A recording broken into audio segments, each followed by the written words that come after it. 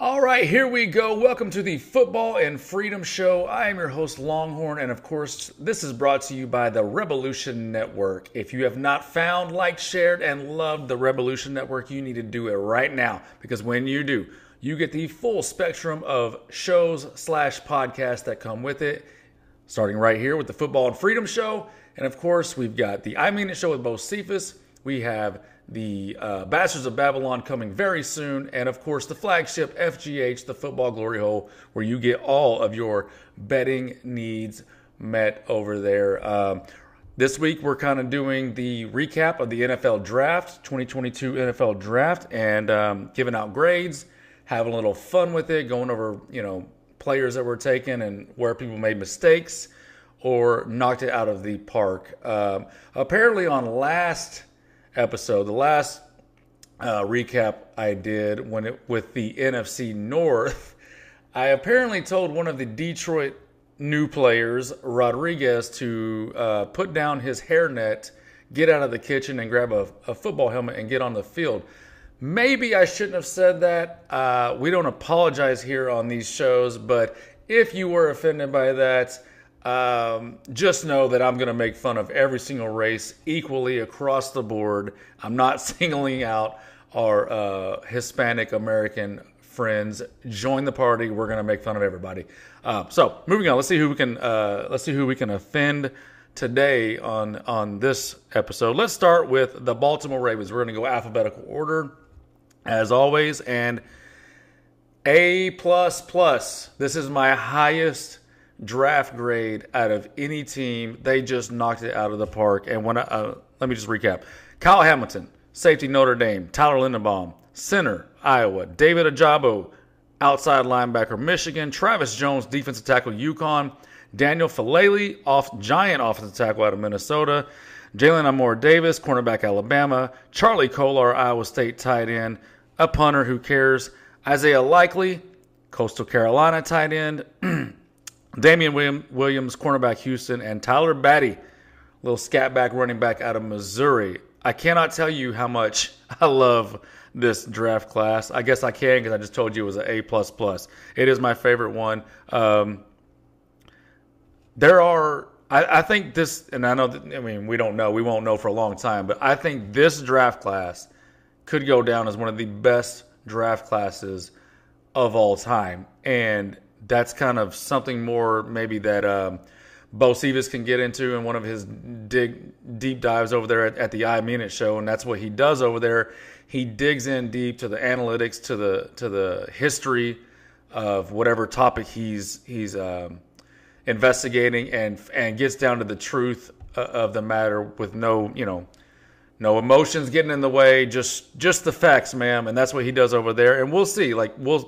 It would be fun to do a deep dive and find out what was the best individual draft class of all time based on how many starters you got out of that class, how many Pro Bowlers, and how many All-Pros you got out of that class.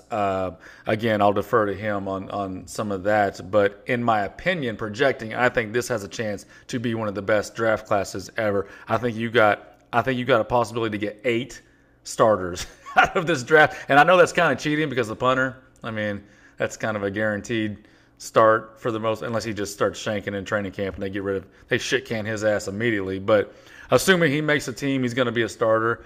So 7 real starters plus a kicker that nobody cares about. But that's incredible. If that comes to fruition, that's again, one of the best classes ever. As a matter of fact, I think it has a chance to have 4+ Pro Bowlers. Obviously, Kyle Hamilton, Linderbaum, Ojabo when he gets healthy, and Travis Jones. Right off the bat, you've got 4 immediate starters, immediate impact players from day one, and for Ojabo, of course, when he gets healthy and back on the field. Now, from there, Daniel Falele, whatever. This is a giant project man, offensive tackle.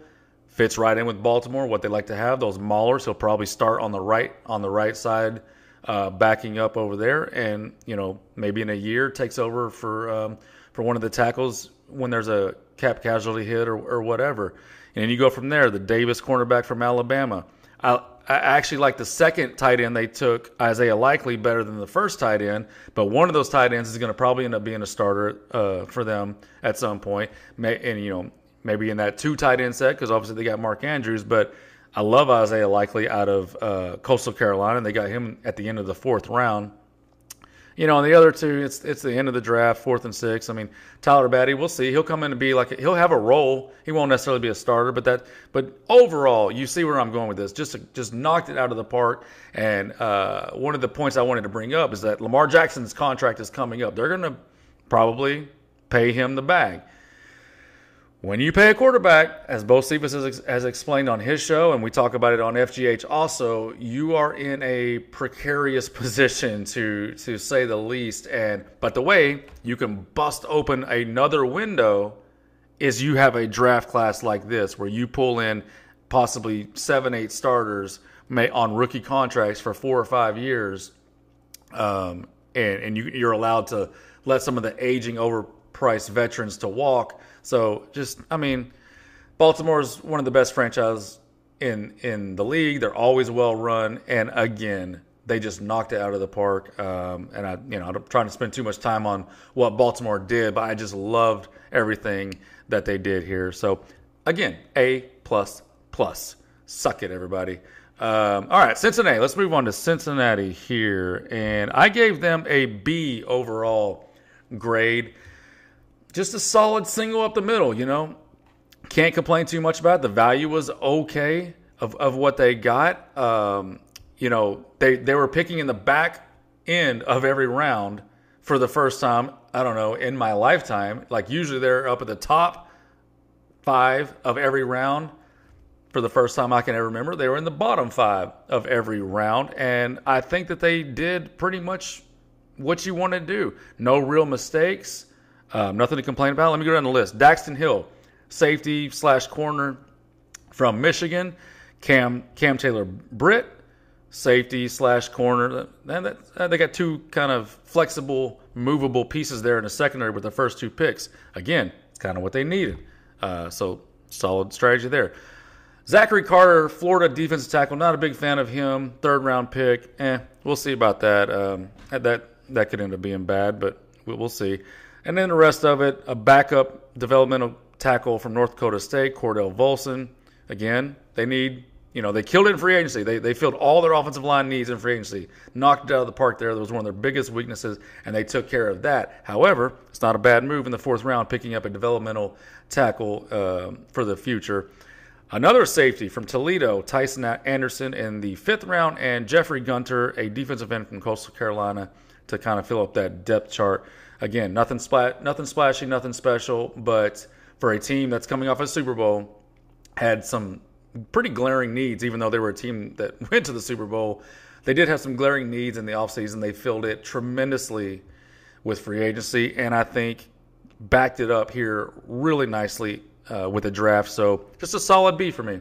It's just a solid B. Can't complain, can't rave about it, but let's move on to Cleveland because that's something I do have something to talk about. Oh, those little brownies.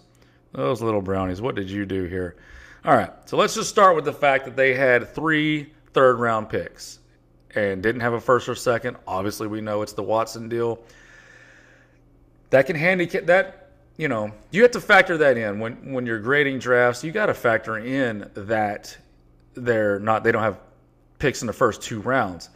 However, the reason I gave this draft class a D+ is because when their picks did come up, 3 in the 3rd round, I don't like, 2 of them I don't like what they did. Let me go down the list. Martin Emerson, cornerback, Mississippi State in the 3rd round. Alex Wright, UAB defensive end in the 3rd round. David Bell, Purdue wide receiver in the 3rd round. In the 4th round, Perrion Winfrey, Oklahoma defensive tackle. Another 4th round pick, Cade York, LSU kicker. Who fucking cares? Why do I even read that? Jerome Ford, Cincinnati running back in the 5th. Michael Woods, Oklahoma wide receiver in the 6th. And then a couple 7th round picks, Isaiah Thomas, defensive end, Oklahoma, and Dawson Deaton, a center from Texas Tech. So,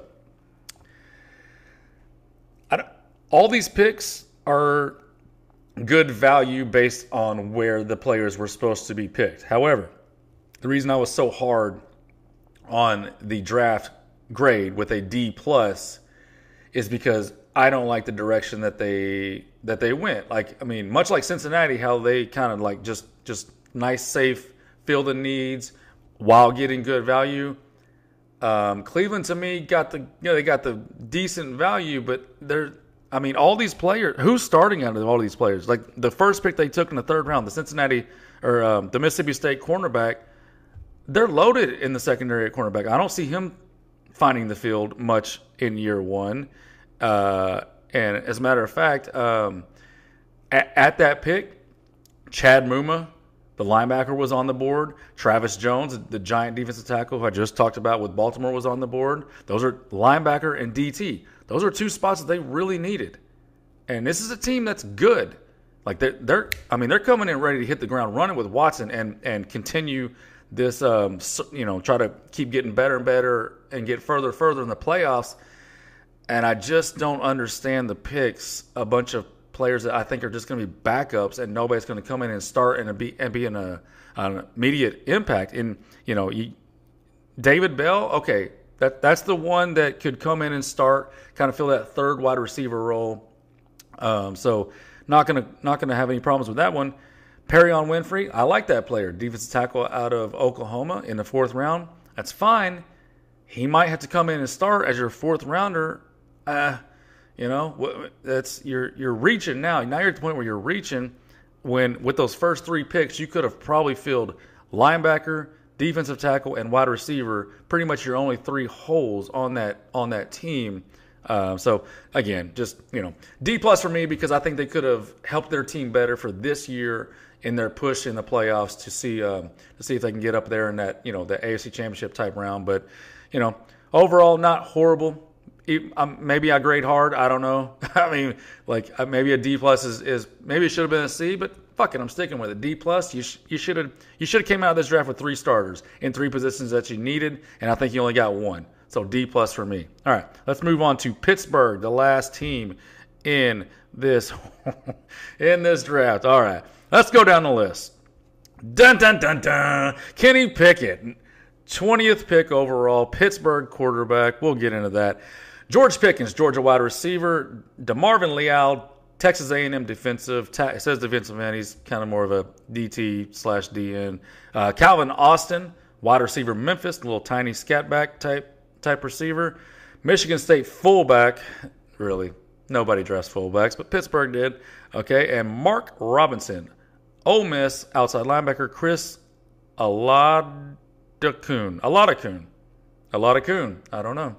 I'll just leave that there. A South Dakota State quarterback. So, okay.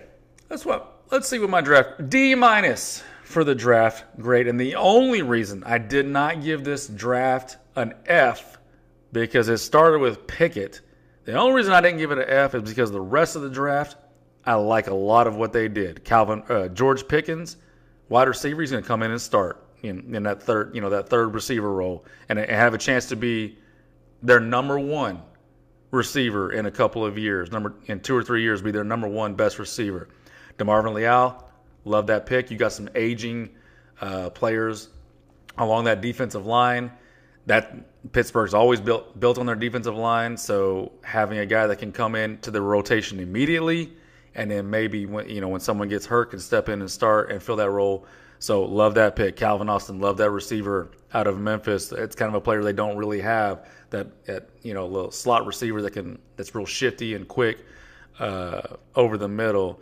So, and then from there it's the fullback and 7th rounder. So no need to get into that. But D- for me because of the Kenny Pickett. I'm sorry.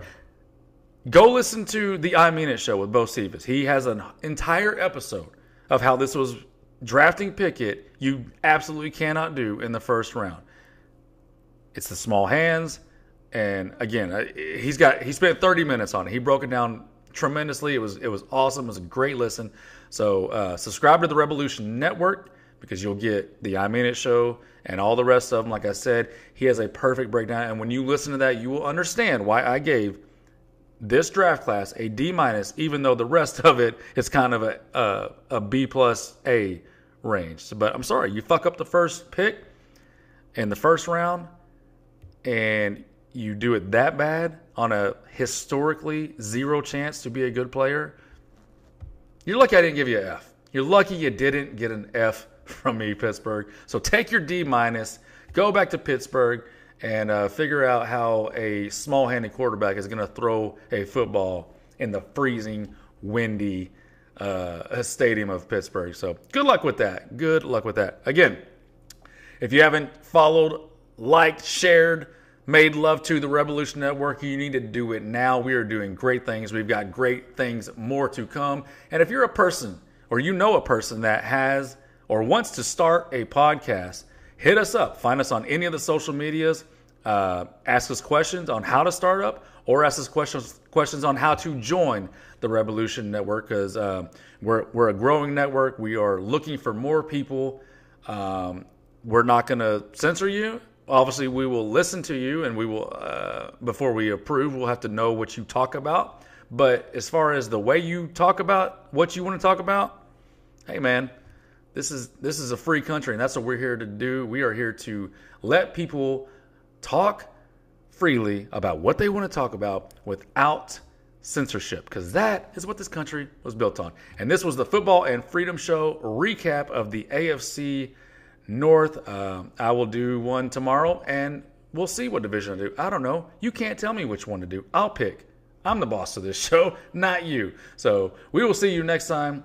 Until then, it is time to join the Rebelution Network.